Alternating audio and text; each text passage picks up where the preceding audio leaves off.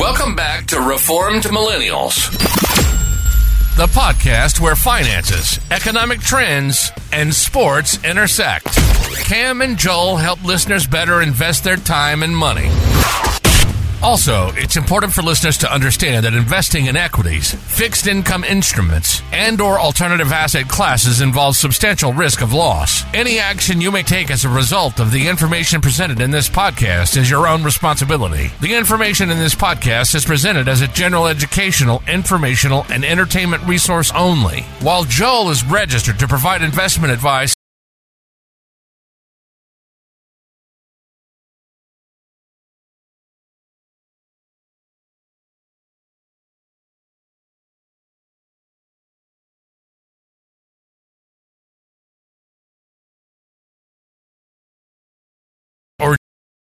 have any ownership or interest in the specific securities discussed in this podcast.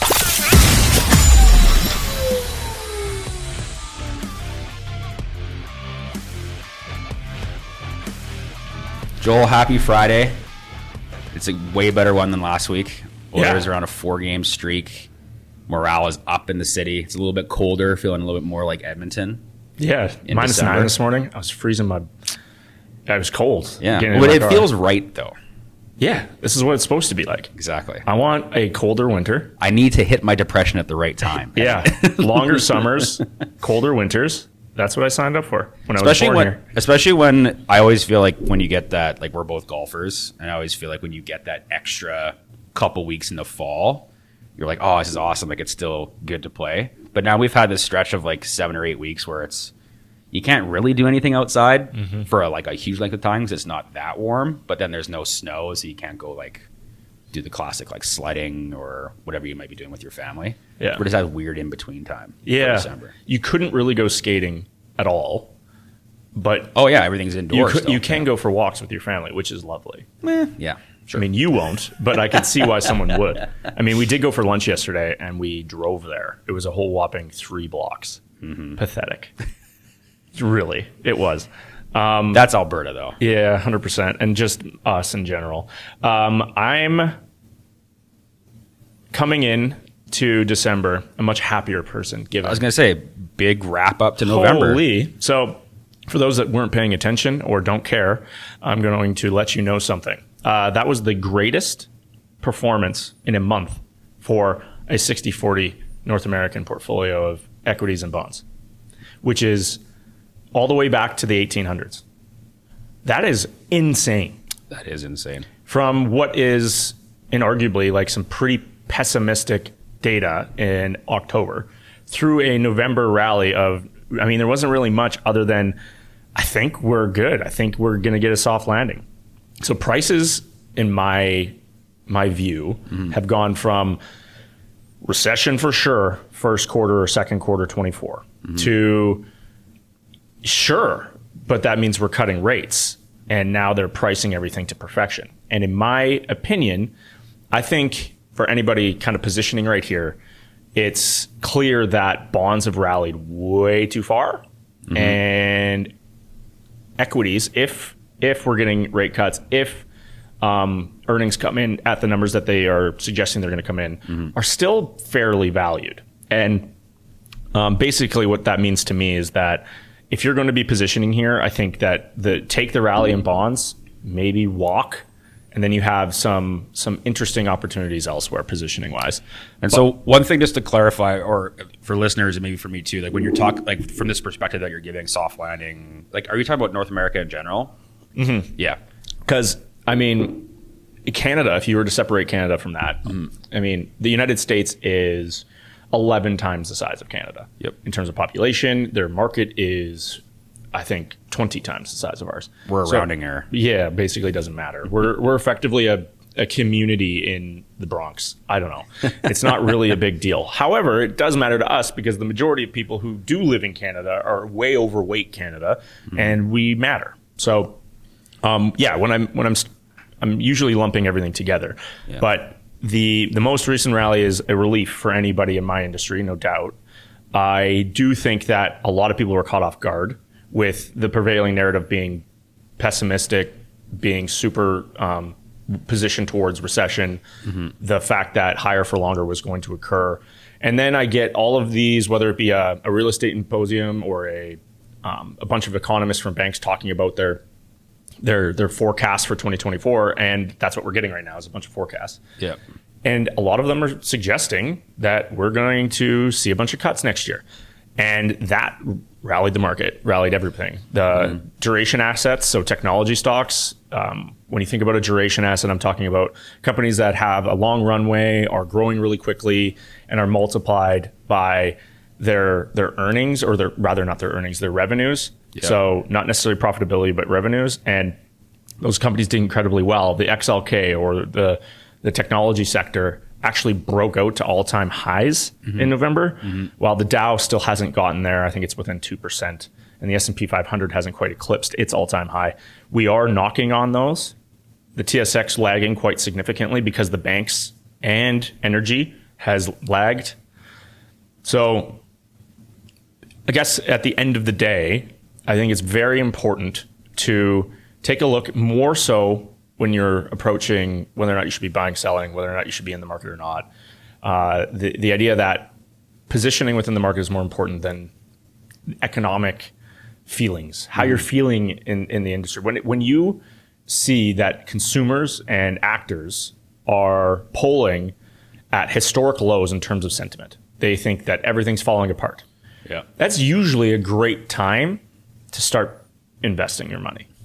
And that's exactly what we gotten through from August through October. Yeah. And where that puts us today is in a spot where it's a little bit harder to put money to work, but it feels like we're going into a second phase.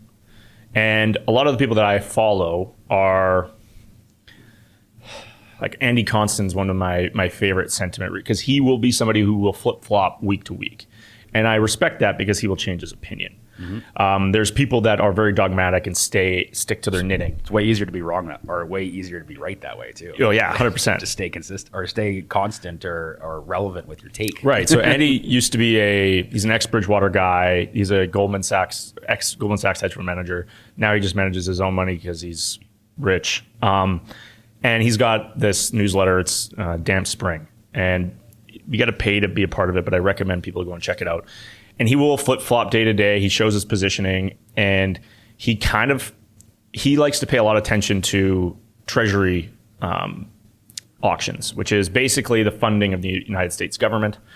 And he can gauge where money is going to flow based on how good those auctions are. Right. And I find it just super interesting to see how accurate it becomes. But he flipped in October, and it was unbelievable how perfect that timing was. And now he's swung back the other way, and he's saying equities look overvalued here, bonds are way overvalued here, and he'd rather be in commodities and in cash. Now, that is not a recommendation. It's just one guy out there showing you how an opinion can be like as volatile as which else. Is crazy. Yeah. And not only that, with market rips like this, where you have sentiment change so drastically in a matter of 2 weeks, it really, to me, sends a message to investors that you got to stay invested more so than trying to time any of this. Right. And because if you did, you'd be in a way better position than if you were to put your money back to work when things start to feel better. Because right now you're like, oh, okay, we're getting rate cuts. Things seem a little calmer. Yeah. Everyone's happier. Let's put our money to work. Well, now we're at all-time highs. Good job. You just sold after 2022 because the market went down 30% or 20%. Depending on where you're invested, and then you miss an entire rally back. You don't have it. You've lost on $1 million portfolio. You were down, call it 150 grand. Yeah. And now you're back to $1,050,000, $1,060,000, and you're out 200 grand. Yeah. You missed the 10 days. Yeah. And literally. Yeah. And you're what? You feel better about it? No, you're just poorer. So, yeah, I think that's important. Like I know we've talked about that sentiment before about less concern over having your money at work or not, and more so about where it's invested and making sure that you're either, if you're actively trading yourself or who you're working with, making sure that you are open to changing that opinion, like you said. And I think, because again, the information highway era that we are, it's even more likely for sentiment to change in a short amount of time, given the 24-hour news cycle that we are in. Yeah, so phase 1 was basically a non-consensus rally. Phase 2, people are starting to lean in a little bit more, but I believe we're about to go through this wall of worry. Walls of worry are choppy, and you usually get a decent time to buy in. I'm kind of in that camp at the moment. We were able to buy these like 6.3 to 6.5 RBC bail-in bonds, and in a matter of 2 weeks, they went all the way down to 5% from 6.3, 6.5. And that's largely just due to sentiment. I think that when you see snaps like that, there's oftentimes the other way too. So it'll be interesting to see if that actually occurs. We are going through what would be considered a pretty quiet time in the market through December. I don't believe we get a Fed meeting. We'd get one in December, but we won't get one until February. They take a dirt nap. I shouldn't say dirt nap. I should say they take a nap during January. So I believe that'll cause there to be a little less volatility. Is that because did they take that break because of the, I guess, uniqueness of this time of year? No idea. No? Okay. I don't know what the rhyme Everyone's reason tired. to January sucks in general. Honestly, they're probably just hungover. Yeah. Honestly, I don't know. I don't know. I was going to say one thing about this.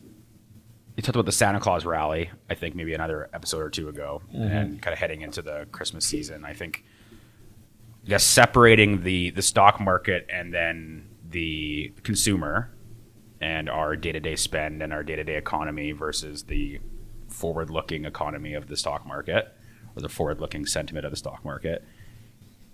Is there any sense of this, I guess, to your point about maybe having the sentiment that maybe we're at all-time highs and we've kind of, if you haven't been involved, you might have missed it. Was anything in relation to what November and I guess, well, what November can represent in terms of preparing for the holiday season and kind of pulling the wool over people's eyes in terms of consumer spending and general sentiment from the individuals? Because I think what I want to get to is, in Canada, there's been news stories over the past, I would say, week or two, contraction of GDP quarter over quarter, and there's continuing, we talked about like Walmart and the Canadian Tires and all of these big retail centers noting contractions as well on their side of things. So like all of this information that we were probably talking about 3 months ago, 2 months ago, is now coming to light in terms of supporting the sentiment of rate cuts in 2024, because spending's going down, debts are going up on a household basis. Layer on top of that the pending housing, I'm not going to say crisis, but housing decision for a lot of individuals in this country in terms of renewing and at new interest rates, et cetera. And I think there's lots of pieces out there that's talking about, there is economists saying, I know how much you love the term economists, who is an economist. So right all the time. But essentially that there is no way that there cannot be rate cuts in 2024 as a result of the data coming from the, I guess, consumer spending side of things, and then what that means from an interest rate perspective on the biggest market in Canada, being our housing. Yeah. This is where the separation between Canada and U.S. is interesting. Yeah. In my opinion, anyway. I view the U.S. as still being insanely strong. Credit card data and spend through Cyber Monday was very, very robust. Yeah, records on Friday and Monday. And Crazy. It was driven by a reduction in prices of online goods because there were historic discounts. Are there discounts because they have too much inventory? Yeah, probably. They over-ordered in 2021, 2022, for sure, no doubt. But still record spend. That's still record revenue and GDP. You contrast that with Canada, and it's not exactly the same sentiment. And this is a really tough, tight rope to walk for Tiff Macklin, our Bank of Canada head. Yeah. I'm concerned because if the U.S. wrecking ball reappears, the market is going to not like that very much. If the United States continues to see strength, and I'm interested to hear how the December meeting goes. I believe that there's going to be, it's possible that the U.S. could go up or raise rates again. I think it's super possible. I don't think it's can even happen in Canada. And that causes a US dollar, Canadian dollar Right. Yeah. problem. And if the Canadian dollar starts to slide even further, if oil prices continue to stay 60, 70, and our banks are under stress, because yesterday we had Royal Bank and we had CIBC. The day before that, I believe we had Nova Scotia. And there's layoffs. There's what looks like a lot of stress in our banks. And I think that's because of the rate environment we're in. And the nature of the Canadian economy is such that we're dependent on an industry, real estate industry, that is under a significant amount of stress. Like, it is difficult to see any sort of action there. Whether you're talking to commercial brokers or actual real estate agents themselves, I don't see there to be the same type of sentiment that there was in 2021, 2022, Oh, no, for sure obviously. not. Yeah. And the affordability is gone. It's gone. Like, there's just a very specific group of people that can afford a house right now. And even then, they got to stretch so much. And not to mention the psychological side of things. 100%. It's like, well, I want this, or I knew I was able to get this based off of what the environment was like previously. Exactly. And you've used that term, like anchoring to what you had or what you could have. Yeah, everyone anchors to all-time highs, always. Well, my house was in 2021 worth $1 million. Now it's only worth $850. I can't sell. And that's But I also absolutely how can't people afford to feel. refinance. Yeah, at So- what I paid, which was $550. It's just very, very challenging. So where are we going? I'm, again, kind of like Andy Constant. You have to be willing to change your opinion quickly. Yeah. Staying invested is very important. Timing anything is next to impossible. But positioning is malleable. You can move from asset class to asset class. You can move from those types of sectors that perhaps are under pressure. I think that there's value there. So Yeah, I saw a clip. I'm not sure when it was, so I feel like it was from in the last couple weeks, but it was a open mic time of some sort between, I think, cabinet ministers, and Chrystia Freeland was answering questions, and the question was asked, can you please give us the real GDP growth numbers for Q1, Q2, Q3? And it was just like the most political clip ever. The answer was never given, but there was a back and forth for about 4 minutes. was she on your fence? she was definitely on one side of the fence, which is, I'm not answering this question. Oh, yeah. Ever. So like those are, yeah, it's like you said, I think there probably is going to be more and more of the, again, 24-hour news cycle stories where we're getting hit with data saying, we're in a recession in Canada already. There's a lot of indicators towards this. Interest rates have to be cut, et cetera. This story is going to continue to evolve over the next 2 quarters before I think we really maybe see something happen in the spring, summer of 2024. And Tiff is going to probably sit on his hands until he has to move. 100%. Wait to the last. Like, he's just going to wait for refinancings to get really stressed. The glut of them, right? Yeah. We've talked about before where, whether or not those stats are completely accurate or not. I think, a lot of CMHC data in terms of in 2024 at some point there being, a heavy percentage of mortgages that are coming up for renewal. He'd rather strain our banks than strain the consumer. And at some point, I do believe that Canada is going to have to issue some bonds here. They're going to have to figure out a way to shift the consumer debt to the balance sheet of the government and start to help out what they've largely created. Yeah. So that'll be a talking point for the next year. but yeah, 100%. Someone who's not financially stressed. Do you want to get into Mark Cuban? Yes. So QB, who, for those who don't know who I'm talking about, Mark Cuban, the owner of the Dallas Mavs, the Tech mogul. Yeah, the angel investor on Shark Tank, somebody who's incredibly loud on Twitter. If you're somebody who still uses that app, he is a polarizing guy. I'm always interested in whatever he's saying. I think that he's fast to adapt and adopt. He's one of the bigger people involved in crypto. but he's made his money traditionally. Seems to have he's the kind of guy that I think about when people say know enough to be dangerous.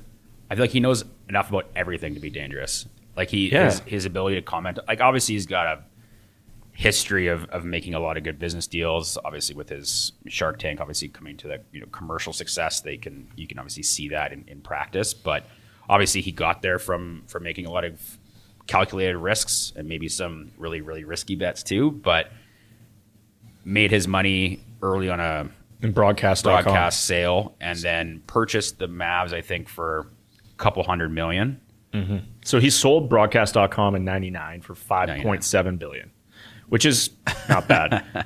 By 2002, broadcast was down 87%. Mm-hmm. So it would be a decent time to sell, and he did a very good job. Mm-hmm. I actually believe he's doing something fairly similar here. Yeah. I don't think he's calling the top in Shark Tank by any means. But I do believe he's calling the top. He's had enough of Kevin O'Leary's voice, probably. Absolutely he is, and I have too. I haven't watched that show in a decade probably either. It's my opinion, though, that he's absolutely calling the top in sports valuations, at least for now. And that's fine. Yeah, and I will say, like, based off of the information that we've read, there appears anyways to be some question as to how much he's selling. So the valuation of the Mavs is reported at $3.5 billion. Mm-hmm. Not a bad return again. But that he is giving up majority control. So whether that be 51% or whether that be 80% or whatever it might be, I think that's still maybe being negotiated. But to your point, I think this indication of, or looking at his history of maybe getting out or selling when he's analyzing to say, this is my best return on investment or this is a good return on investment. Mm-hmm. I think it's definitely telling, especially for someone that you made the point the other day when we were talking, like texting back and forth, was that he is someone who would be the last owner you'd think would sell. Yeah, his identity's wrapped up in the Mavs. 100%. Like that's what most people would identify him with if you're a sports fan. You wouldn't necessarily think of his business acumen as much. Like, oh, well, all owners are rich and successful. Yeah, I know Mark Cuban because of broadcast.com. No, you don't. Nobody does. Exactly. But he is very, very visible in the basketball scene and in the sports scene in general. Mm-hmm. And always has his fingers in kind of everything. And I think he was very brash, like when he was younger and first took over. Like he was getting fined, obviously, for yelling at refs and being on the court and stuff like that, and he was kind of had that bravado that rubbed people the wrong way. Yeah. And now largely he's moved back into he runs basketball operations for the Dallas Mavericks. He's actually the deal apparently is very unique in the fact he's actually staying on with full control of basketball operations even after he sells majority share. And so obviously he still wants to be very involved in that side of things. But to your point, I think this is an indication, the fact that someone who's that involved, who's been so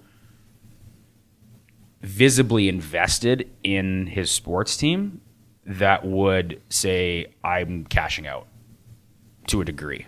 And why would that be? And I don't think it's because he made a great return. I don't think it's because the valuation went from $285 million, what he bought it at, to $3.5 billion. Like, that's not why he's getting out of this thing.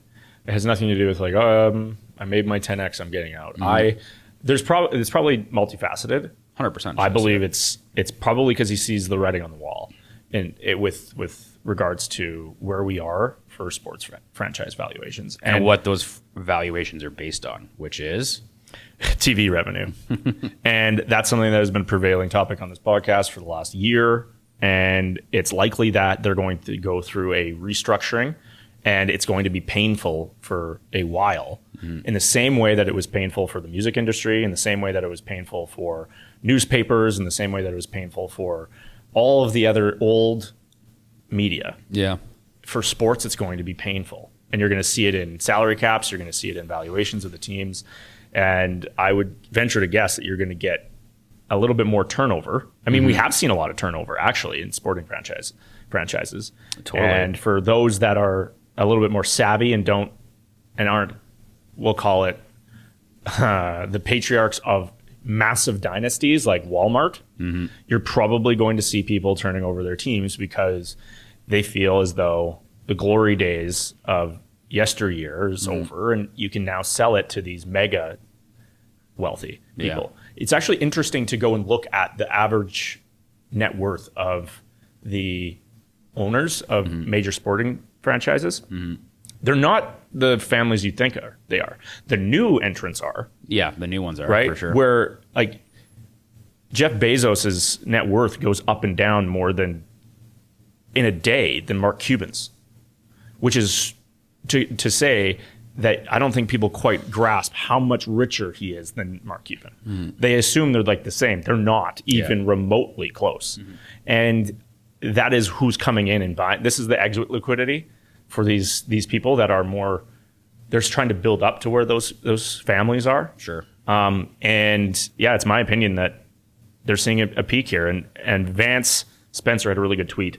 And at the back end of the tweet, he says, only 58% of Gen Z say they enjoy sports. Demographically, at a disadvantage versus other trends, which would be people being on the internet and watching different things, the fracturing of media, the fracturing of society.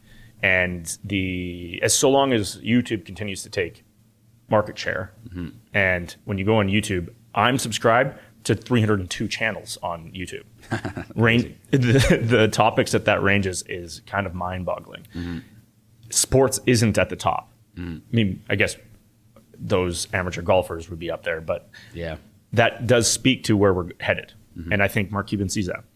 And I think to your point about it taking a long time to get back, I think that's what it's going to be. It's going to be an awakening, especially for these.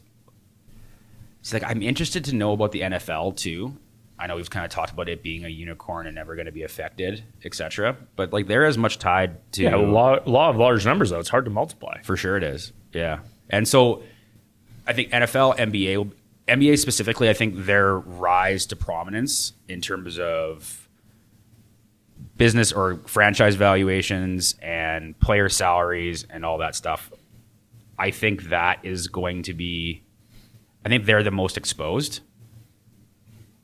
if I can say it that way, and in terms of like how much of the valuation of their teams is based off of their broadcast capabilities and rights. They are a global brand, which I think definitely helps in that manner. But I think just through this restructuring, I feel like there's going to be, like you said, a dip. And then I think there's going to be a longer run to get back to where they might be while they figure that out and how best to market themselves. Yeah, and this is going to be like the thing I thought about while you were speaking there too is like who's done this or who's already been delving into changing the way that they broadcast or the way that they distribute their rights. And I thought of like English Premiership soccer specifically with. I'm not sure how it works, obviously, in Europe 100% in terms of like local Isn't it Star or whatever? Sky Sports, I think, does a lot of the distribution, but I just don't know what their platforms for that. But I know like here in Canada, for example, like growing up, it was always like TSN had rights for a while, and then I know Sportsnet kind of had developed like Sportsnet World, and you could have a subscription to that specifically through, TELUS or Rogers or whatever and watch. They've now moved to like DAZN or DAZN or however you're supposed to say it. And it's like completely like, unless you have that subscription, you are not able to watch a game on anything. Like there's some like Champions League and like some specific things that get shown on Sportsnet or TSN or on a mainstream network through cable. But if you're a diehard fan of X team and you want to watch everything, you have to be subscribed. So I don't know. I guess I'm talking completely from the standpoint of not knowing what the numbers are or how successful it has been. But that transition to get more people signed up that way was not like instant. It's not like, okay, well, the 3 million people who consistently are viewers of English Premiership soccer in Canada have all signed up simultaneously through the streaming platform. But I'm sure maybe over time, obviously, they have gained a bunch. It's like, well, I miss watching that. And this is a really actually easy way of accessing it. I don't have to PVR it and have it to my TV or whatever it might be. I can access it with anything, go anywhere. Probably have access to all games as part of the packaging and bundling. And they've probably seen, obviously, like no different than Apple TV with the MLS investment that they've made, et cetera. So you're kind of seeing, it'll be interesting to see how facets of those things get adopted into these, I guess, like the big four other sporting organizations or leagues in North America over the next 5 years, because I think basically everything's up for the most part in the next 5 years in relation to broadcast rights and how that's going to change. I think an aggregator has to win here. Yeah, you said that before, and I 100% agree. That is what it's going to come down to. Yeah, NFL will go on its own. The other 3 mini leagues will have to go together, and they'll mini leagues. They'll have to demand positioning by being wrapped around what is the center of sport, which is the NFL in North America. I think even in Canada, the NFL is more popular than the NHL. It's just a behemoth, right? So, my bet is on this either being won out by Google or Amazon. That's how I view it. And Apple has the money to buy every team, but that doesn't mean that this is beneficial to their overarching strategy as a hardware first, services second business. Even as they change to services next, I just don't think it complements it as well. Amazon can justify it, I think, in a number of ways as wanting, because they're a logistics company that wants to have people constantly on their website, and it trickles down. It's kind of a top of funnel for them. Google has YouTube, and YouTube being the de facto number one aggregator or app for entertainment in the world, in my opinion. There's just nothing that comes close to it. I guess TikTok a little, but that has regulatory problems and the ownership issues. Yeah, it's just, to me, we have 2 dogs in this race. They have the money to buy anything and spend the money, overspend to acquire rights. Yeah, and have existing infrastructure to. Yeah, I mean, to me, the best idea here is Amazon buys ESPN. ESPN aggregates all of the sports. Disney goes on its own, spins out ESPN, and that's the bundle that wins. And it looks increasingly like ESPN is going to continue to lose the economics battle, but they're acquiring. And they're going to offset that with their betting platform. I think that's their hope, right? But it'll never be as profitable as every person in America, whether they like it or not, being subscribed to sporting. Yeah. While also extracting it again from Comcast and from all of the extra providers, Liberty, and then also stealing it again from the actual purchaser. So, in my opinion, that's the way it's going. Yeah. But the only other thing I'll say is the one thing that sports franchises have going for them, and I equate this to our discussion over the Ottawa Senators sale, and the fact that I think if you were just taking an objective person coming in and saying, what do you think this is worth? And it's a team in Ottawa in the 4th biggest North American sporting league, probably wouldn't have guessed the amount that it went for. There's a finite number of these opportunities to be a sports owner. So that intangible piece that is like, I just want to say I have it, is always going to be there. Totally. And there's lots of rich people. Yeah. We'd be surprised at how many billionaires there are. I mean, scarcity is a strong driver of value. And I'm not here to say that I did say that we have seen a peak in sporting franchise valuations. And to an extent, I think that still remains true, whether or not it remains scarce. Yeah. So I think it's funny that I think what I would agree with you on is that on paper, I think I would agree with you 100%. But until we see it happen in action, because again, even on paper, the highest valuations for the Ottawa Senators were never more than $650, $700 million, and the ending valuation ended up being $1 billion. Yeah, I mean that's another hilarious thing about it. I am of the opinion that it brings up the bottom end. I'm not sure someone's going to come in and pay 15 for the Yankees. Oh, they probably would. But the other thing too, and you said this before, like we're talking about private operations here, so a lot of this information is very hard to verify. Completely, because it's not based on revenue. Yeah, it's based on ego. Yeah. So, Anyways, consistently for sporting fans like us, and I'm sure like a lot of our listeners, I think, and the business of sports, it's just an interesting thing to follow. And this Cuban news has, I think, just hit a lot of people. It was unexpected for a lot of people in that side of the people industry. Think he's running for president. Yeah, that was the other thing too. Hey. Like maybe, I guess. He it would be. He has enough of an opinion on everything to be able to, and again, the and he's a bravado TV and star. confidence. Yes. Well, I mean, who else should we prop up other than our TV stars? There's no one who deserves to be president more than a TV The star. Democratic, if we didn't have a Democratic president right now, if we were having the debates right now, you'd have The Rock, Mark Cuban. Pretty much a bunch of people that have been on Rogan. Quite honestly, I think the debate should be hosted there. Why not? Yeah. It gets more viewership than in any one of the CNN and Fox News debates. So, anyway, to wrap that section up, good for him. Mm-hmm. I think what he does matters. So I'll be paying attention. And we'll see if it finalizes, moves. Obviously. Yeah, so, absolutely. Yeah. So, Cam, tell me about this new ESG. Yeah, this is just really quick hitter for companies that I guess just meet certain thresholds here. So I was recently having a conversation with a client about this, and I think a lot of people aren't aware of it, and it doesn't sound like something that you would think most, I would say, quote unquote, owner manager type businesses in Canada would be thinking about. So it's actually in regards to a forced labor in Canadian supply chains bill, so Bill S-211. And so I'm just reading this directly from the government website. So the measures introduced through this bill aim to increase industry awareness and transparency and drive businesses to improve practices.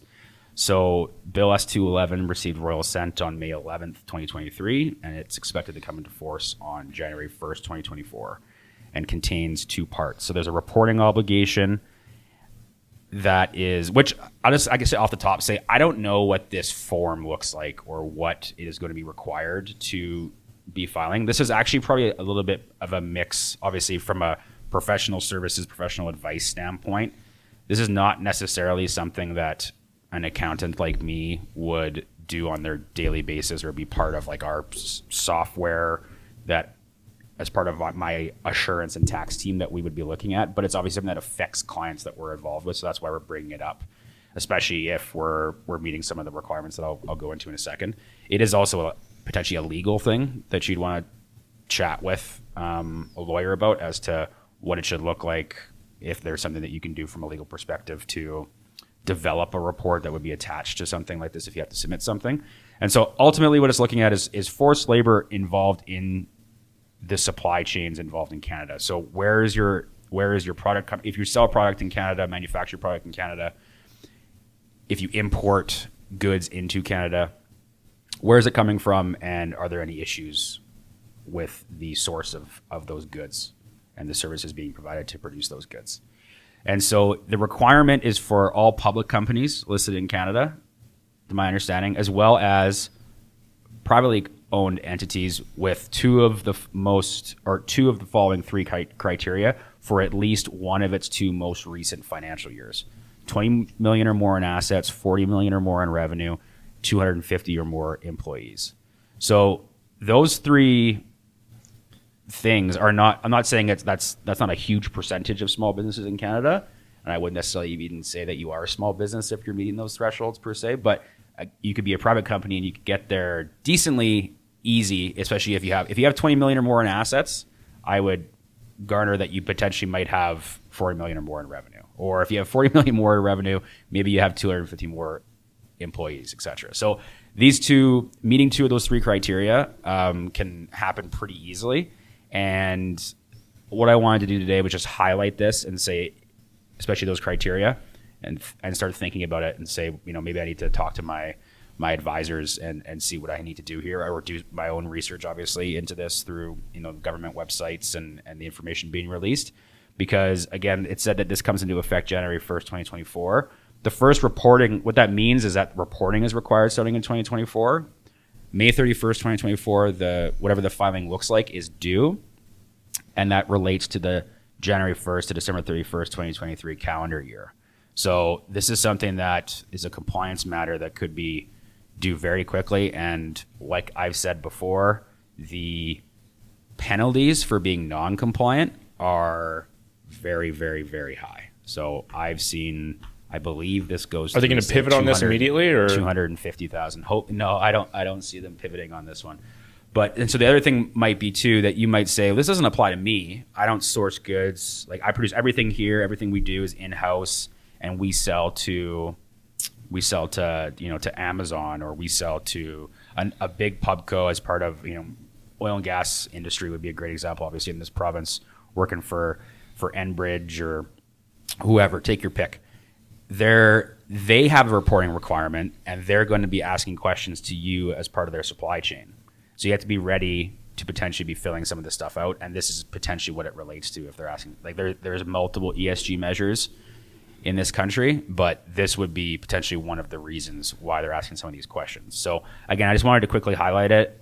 I'll be honest and say I don't have enough information to know the specifics of what the reporting is going to look like, and or whether or not there is other things within the weeds of the bill that would exempt certain companies from having to do these filings. But again, if with those thresholds in mind, if that applies to you, at least make a phone call and have a conversation and see, because you don't want to potentially miss something like this again from a compliance standpoint, because the penalties are very, very, very punitive. Just want to bring that up again. I feel like I'm talking about something regulatory every other week, and the amount of information. Yeah, what's going on here? Well, it is. There's a vast amount of opinions as to why a lot of this information reporting is being required. And all right, give me the craziest. Well, wealth tax discussions. So obviously that wouldn't relate to what I just talked about at all.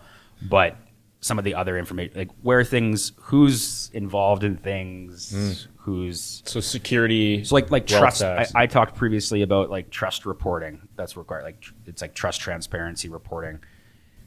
Who's involved in these trusts? We want the information. Like, so again, no tax liability is associated with any of this stuff, but it's like we want all the information. We want all the SIN numbers. We want to confirm that all these people are Canadian residents, and if they're not, like, who are they? Who's involved? What's what? Couldn't they just ask for Trudeau and Morneau's trust information?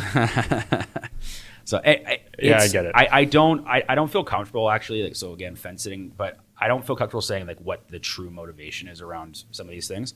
But the fact that the ability for, obviously from our technology capabilities now, to see that these properties in Alberta are owned by these companies or in trust with this or whatever, and it's like, okay, well, maybe we want more information on that. It's very limited, probably what's in registries and what's available. And so we know that there is a business number or a social insurance number or something like that attached to something, but we want to garner more and more and more. So it's what they're going to do with all that information.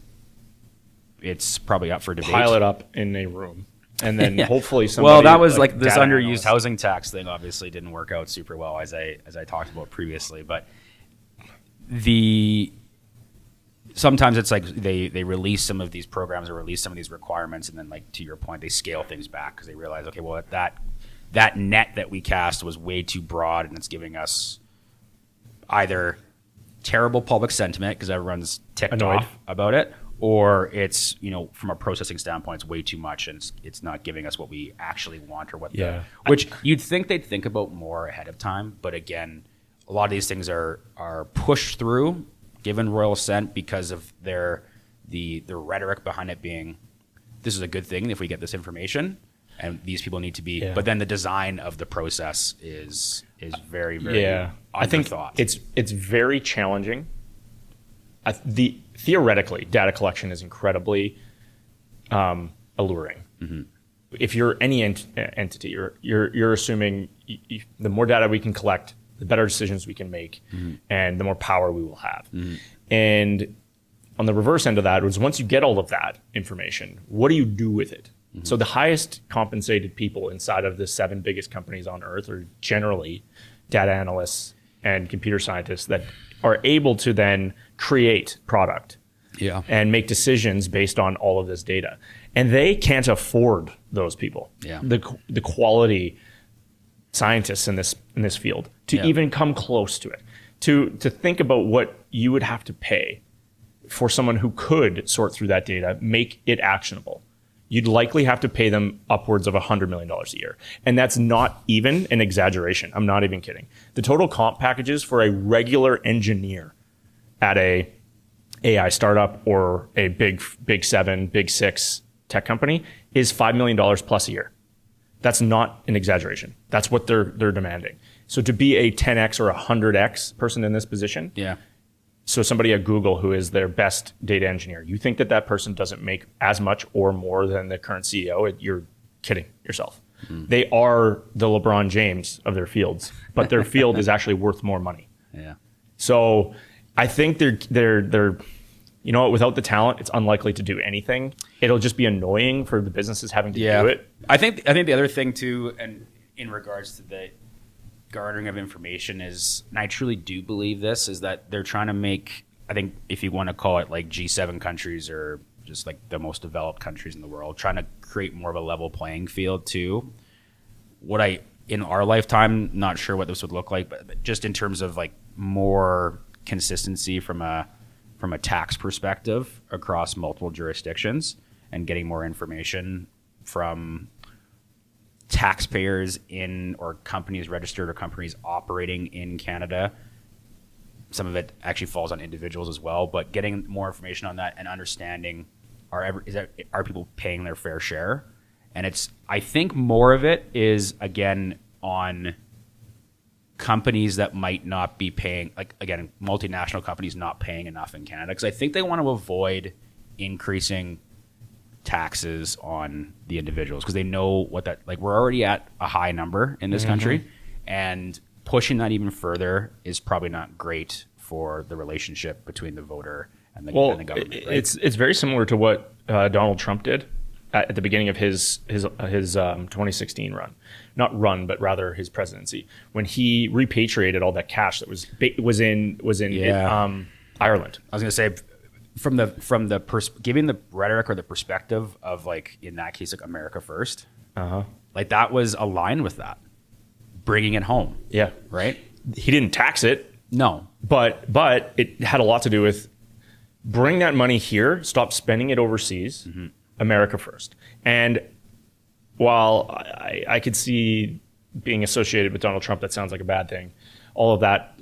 But it's the idea of it. The idea, still stands at being, I think it makes a lot of sense from an American's view. There's a way to stand on a leg with that argument. Yeah, exactly. So if you were a large multinational that was holding, let's say, $4 or $5 or $10 billion in cash or capital, and you have a fake head office or in Ireland because they have 0% corporate tax rate. Yeah. And Canada said, well, I found your money. I know where you're holding it. I'd like for you to bring it back. That'll be 32% or 28% or whatever the going corporate tax rate is, 23, 25. I don't know. Anyway, if that's the case, well, yeah, of course they're going to leave it there. I don't care if you found it. They might give you a hard time, but maybe we could be, all right, bring that back. Invested in our country, there might be a platform to run there. I don't think we have the multinationals that the Americans do. They don't have Apple with hundreds of billions of dollars elsewhere. They don't have the Microsofts and the Facebooks that are domiciled in the United States, and also their European operations domiciled in Ireland. But I think that there's something to be said.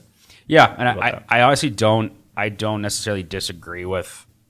Again, if you're profiting and operating in Canada and skirting some loophole that prevents you from having to pay tax here and potentially paying a lot less somewhere else or whatever it might be, I'm fine with them redesigning that where the country in which you're operating in receives compensation in the form of tax for that. Totally. And anything that they can do to avoid having to raise the compliance needs of the common man, common woman, or the tax rates on those folks, I'm all for that, because that's what's, I think, again, we don't want this to macro things affecting, the people who pay the bulk of taxes in this country are the people that earn the income between you're in the 80th percentile to 99th percentile. Yeah. They pay for everything. Yeah. So the lion's share of everything. So I I would. Anyways, thanks for bringing that up. I just wanted to, quick. Obviously, we went off on a bit of more of a tangent there, but again, if you misheard me, I guess rewind a little bit and listen to those thresholds or those eligibility requirements for this bill S211. And again, it's not something that's going to be on the radar for a lot of folks, and it's not going to apply to a lot of folks probably either. But there is going to be the odd person, and it's worth just having the conversation to not miss on that. Anyone importing, exporting. It's obviously very important. Yeah, the requirements on from what you do as a business, it's really easy to fall into those. And then obviously the dollar threshold things is something different. But again, you might not fall under those dollar thresholds, but if you're part of a supply chain that has someone that does, they might be asking you questions, right? Yeah. So it's like you supply somebody else in Alberta. Let's say you source some stuff. You're below the threshold, but you source some stuff. You buy some stuff. You could be a cabinet maker. 100%. That's not even a joke. You could be bringing in your cabinetry materials from Asia. Yeah.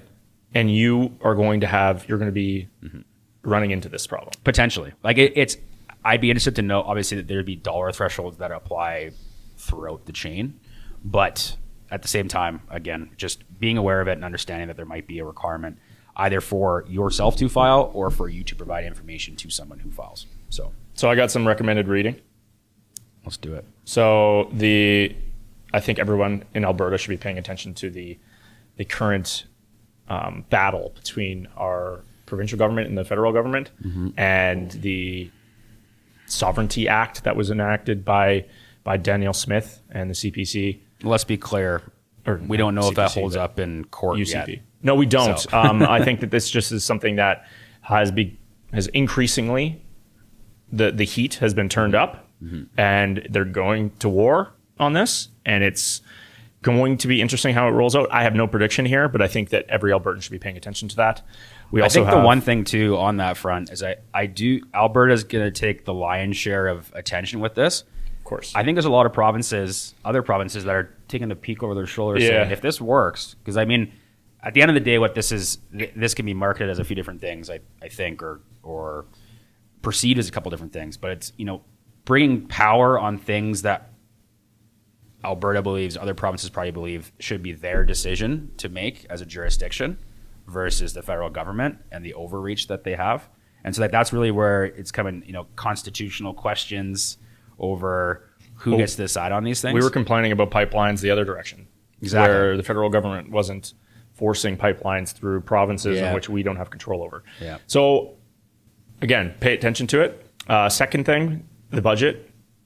So it sounds like we're going to run close to a $6 billion surplus this year. I think 5.8 or 5.6 billion. Alberta, to be clear. Alberta. Yeah, I say we, the proverbial we. I didn't really contribute much to that.